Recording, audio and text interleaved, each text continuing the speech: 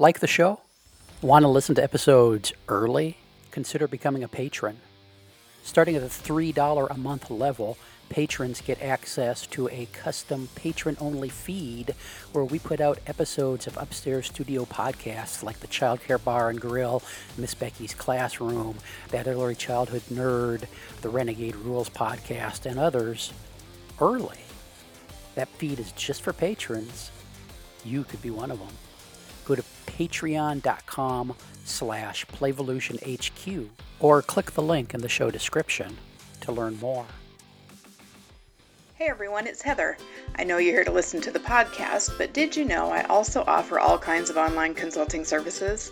Stuff like webinars, book studies, curriculum training and consultation, and even companion activities for podcast episodes to use for staff development.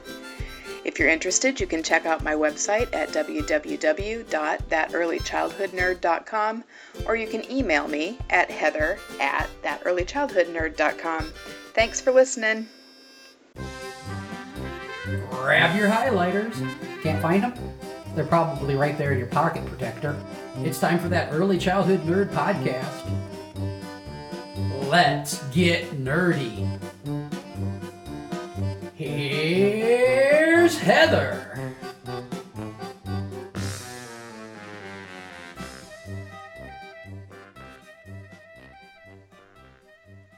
Hello, everybody. Welcome to another episode of That Early Childhood Nerd. I'm Heather Burnt-Santy, and today I'm joined by Dan Hodgins, who you've heard a lot about if you listen to the podcast, because, Dan, I talk about your stuff a lot.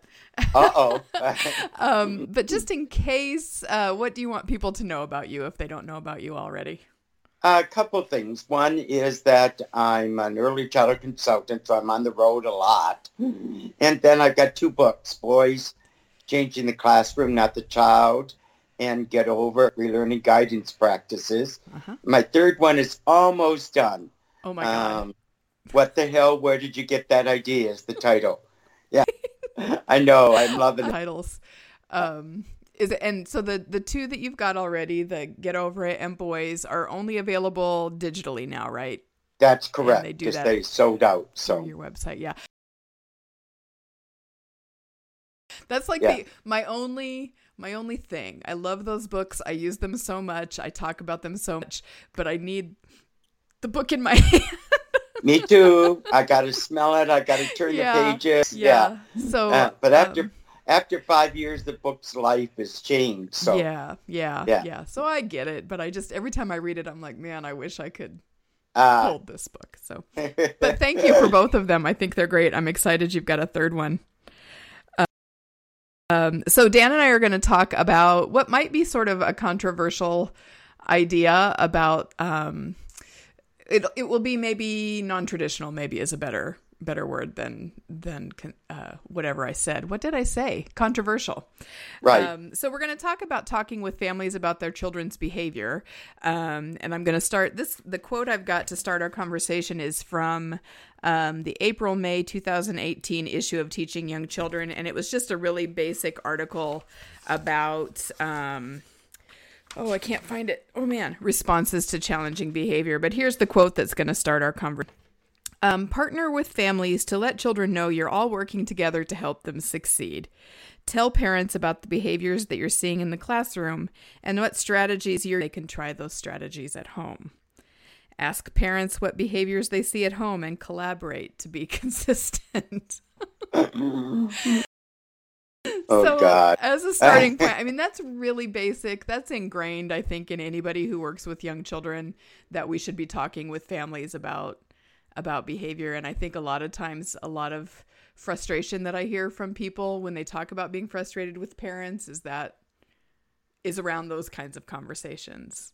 And, parents don't respond the way we want them to, or they don't do what we want them to do. But I'm of a mind that we just don't need to have those conversations most of the time. Yeah, and I am too. And I think there's several issues here, Heather. One is if we believe that if children are reflections of parents, and that doesn't always mean that every single one, but often when I'm working with parents and guardians, what children do often is a reflection of whether or not I'm a good parent or not. And so if we talk to parents about what children are not doing that they don't like, then parents begin to wonder, what did I do wrong? And sometimes come down harder on a child based on that reflection. So it really kind of backfires. Yeah. In terms of,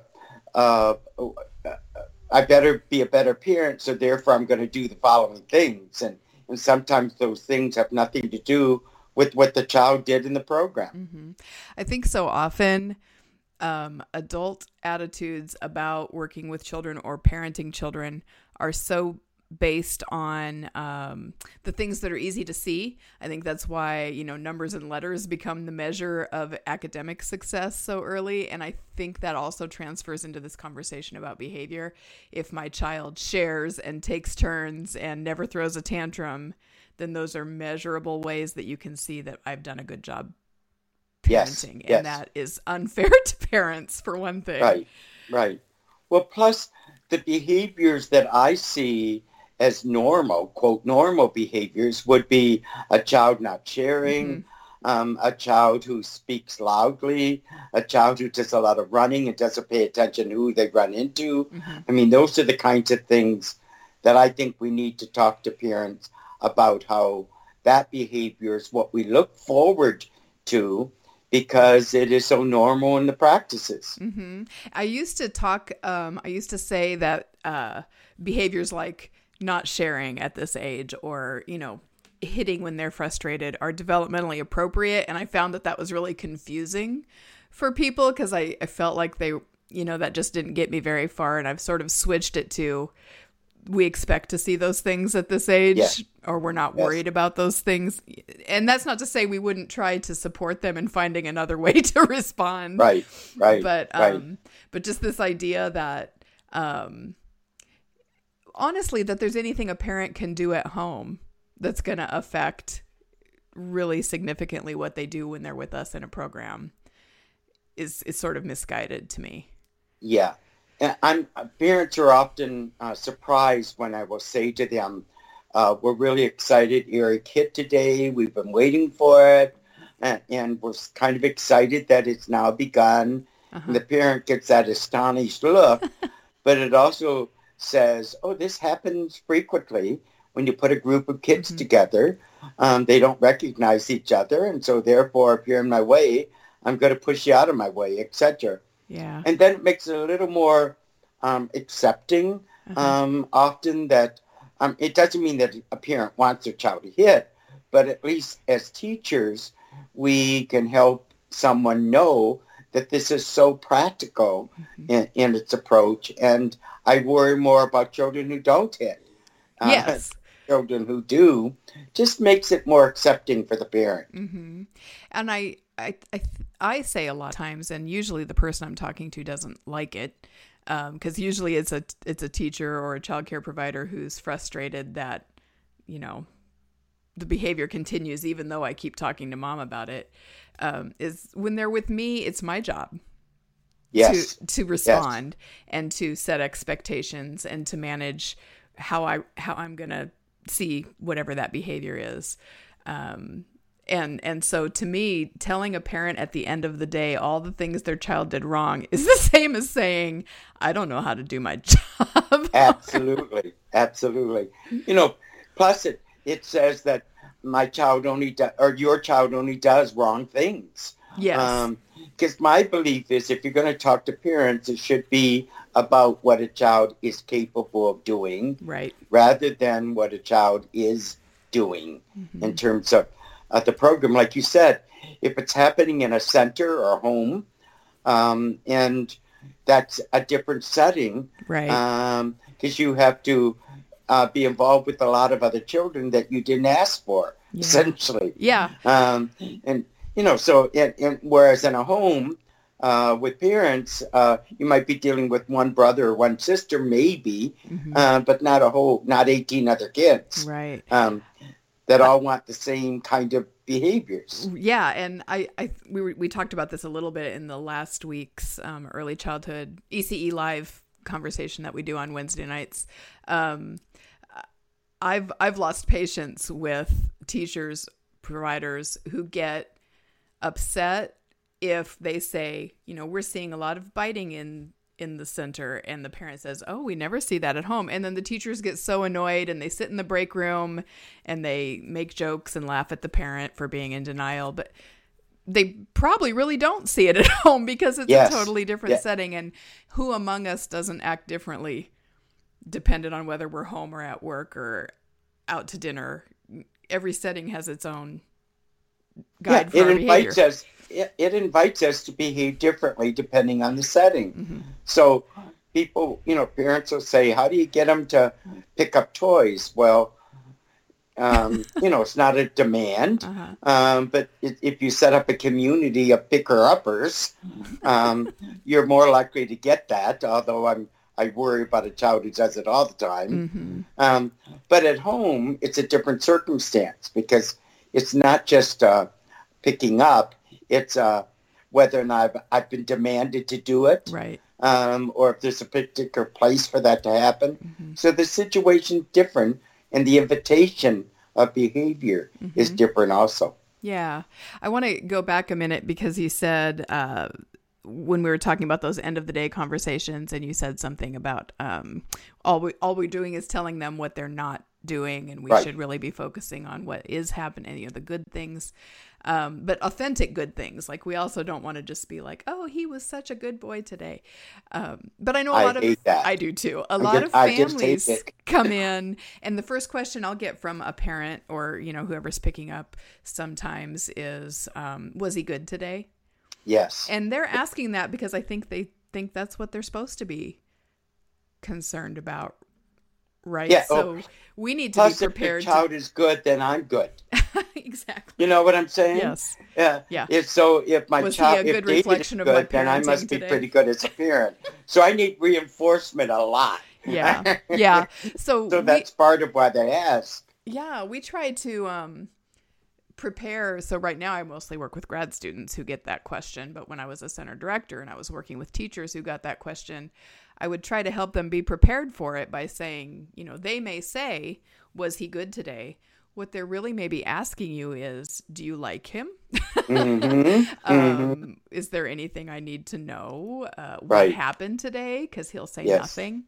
Or she, when I ask. So be prepared, and you can just, if they say, was he good today? You can just say something like, oh my gosh, we were at the water table and the greatest thing happened, and just go into it in a totally different way.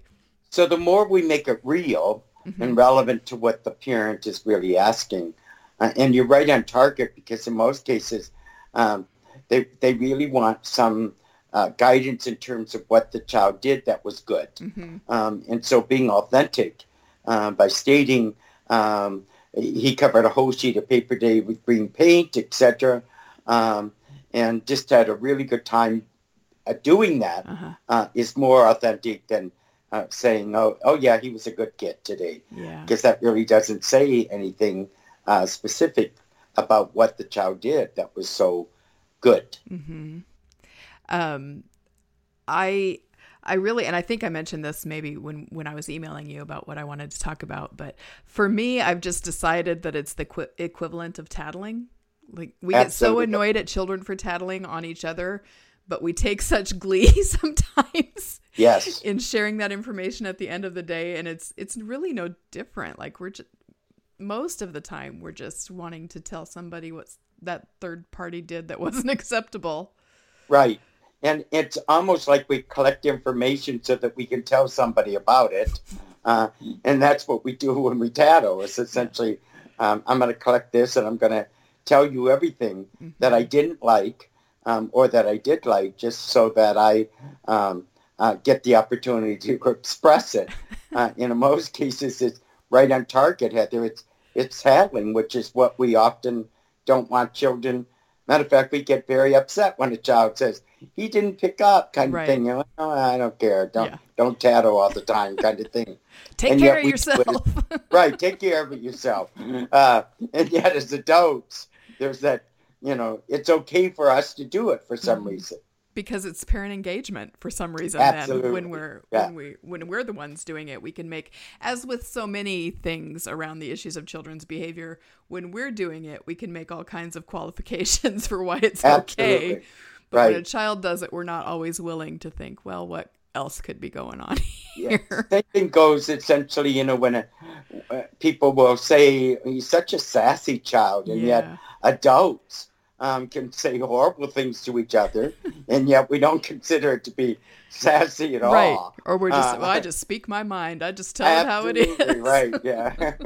I think the other part of this is teachers and providers have been taught somewhere that they're supposed to inform parents about what their child did during the day. Mm-hmm. Well, let's look at this in reality. The parent has usually worked all day, or done something all day that's pretty exhausting. And then they get to the program and they want the child to be ready to leave. And then the provider and the teacher has information that they want to share with that parent on the run, essentially. And in most cases, the parent isn't listening because they have another plan, which is going someplace to get something. And then at the end of the day, they're saying something negative. The provider's saying something negative to the parent after the parent has spent some kind of stressful day. Right. So I keep thinking we wouldn't do that to our best friends frequently. No, and one of my favorite things about about my work is the joyful reunion. When parent and child have been separated for the day, and then there's a joyful reunion, and then we step in, and we're like, I know you're really glad to see him, but wait till you hear what he did today. I got a list of things. And it just ruins that moment of joy. Yeah. I used to tell my teachers that if you feel like you absolutely have to tell a parent, or the parent's really persistent in asking about behavior, and you can't get out of it, you should only share it if you can also say what we've already done to try and support the child. Unless you can say, this happened, but here's what we're doing about it, and we just wanted you to know that we're doing that. I think that's a little bit different than just that list we tend to give at the end of a day. And it's not tattling. Right. It's more real. It's more authentic. Yeah. It's engaging. Yeah. And it says, this is what we do here, essentially. Right. It's also, it's sort of like advocacy for ourselves. Absolutely. Then. Yeah. And I think the idea that we are going to encourage parents and guardians to do the same thing at home as we do in our programs is too high of an expectation. Yeah. Because first of all, there's different invitations that are given. There's different time restraints. So I tend to avoid, if you try the advice, if you try this, because this is what we do here at the center, you might get these results. I'm real careful about that kind of advice. Yeah. Because first of all, it says to the parent, do it my way. Exactly. And if we ask the parent, well, what do you do at home? We're going to get stuff like, well, I spank him and I absolutely put mustard on his tongue. Or whatever the list of things mustard on his tongue. That's the most recent one I got. That's the most recent anti-biting piece of advice that I heard in a parent-to-parent conversation. So we don't want to always make it reciprocal. Well, yeah, and if they ask, then you have to receive the response. Right, exactly. And heaven forbid if we have to do it sometime. So I think that it's presented so often in the context of building relationships with families, but more often than not, it interferes with relationship building with families. I think the most effective way to really get a strong relationship with an adult who cares a lot about this kid that you're sharing with them is to act like you like them and to tell real stories about what you like about that child. I know as a mom, that's still, my kids are, in their mid-20s, and that's still the best way to get in with me. Absolutely. Everybody wants to hear something better than something worse. And then the expectation that, okay, we couldn't deal with it here at the center, so I hope you can deal with it at Oh. Good luck tonight. Good luck. Yeah. And God bless you on your journey. Right. Yeah. Yeah, but I think building that relationship is absolutely essential. Yeah. And sometimes it's just a matter of handing somebody a cup of coffee and saying, I just want you to note that he did something and I wanted to explain that to you, but you're busy right now. Mm-hmm. And we'll have a conversation about this exciting thing that happened when you have a little more time. Yeah. And once you've established that you're both human, you and this other adult are both human. Yes. And we're involved in messy work of dealing with other humans.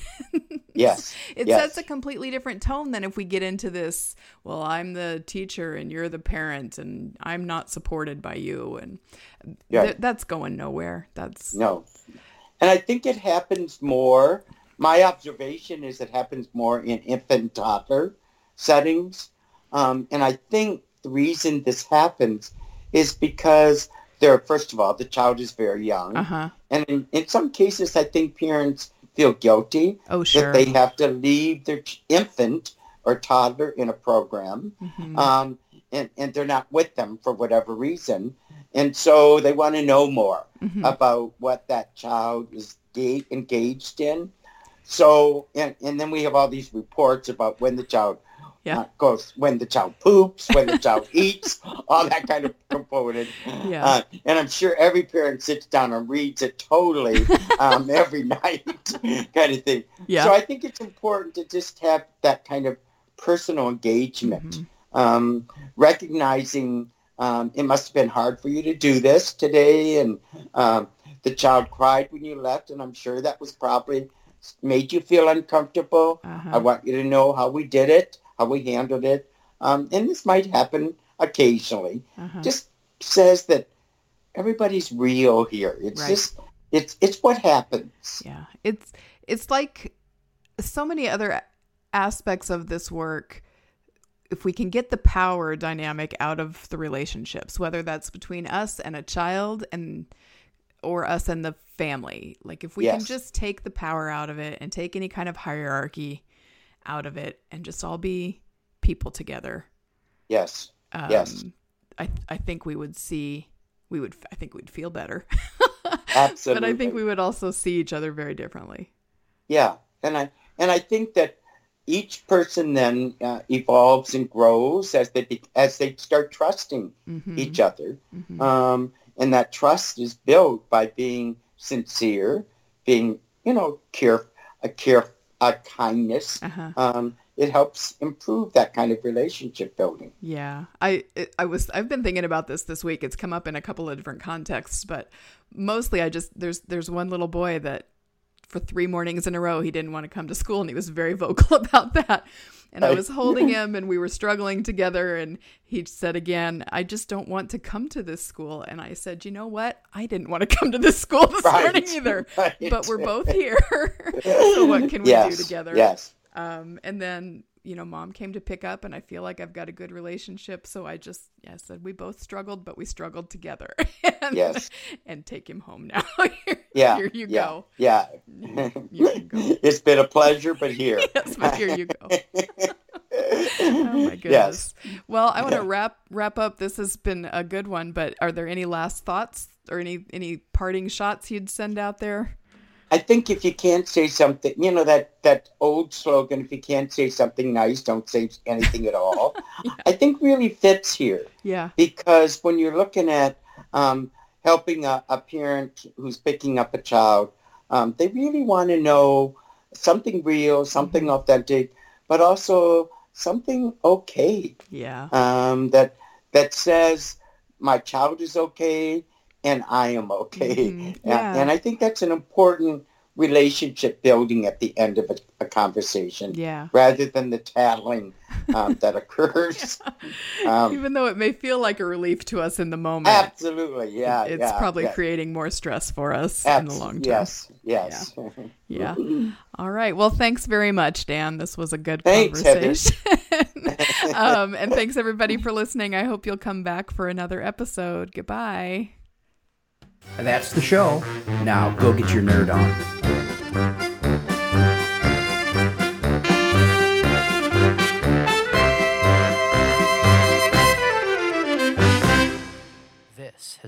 Explorations Early Learning Upstairs Studio production. Oh.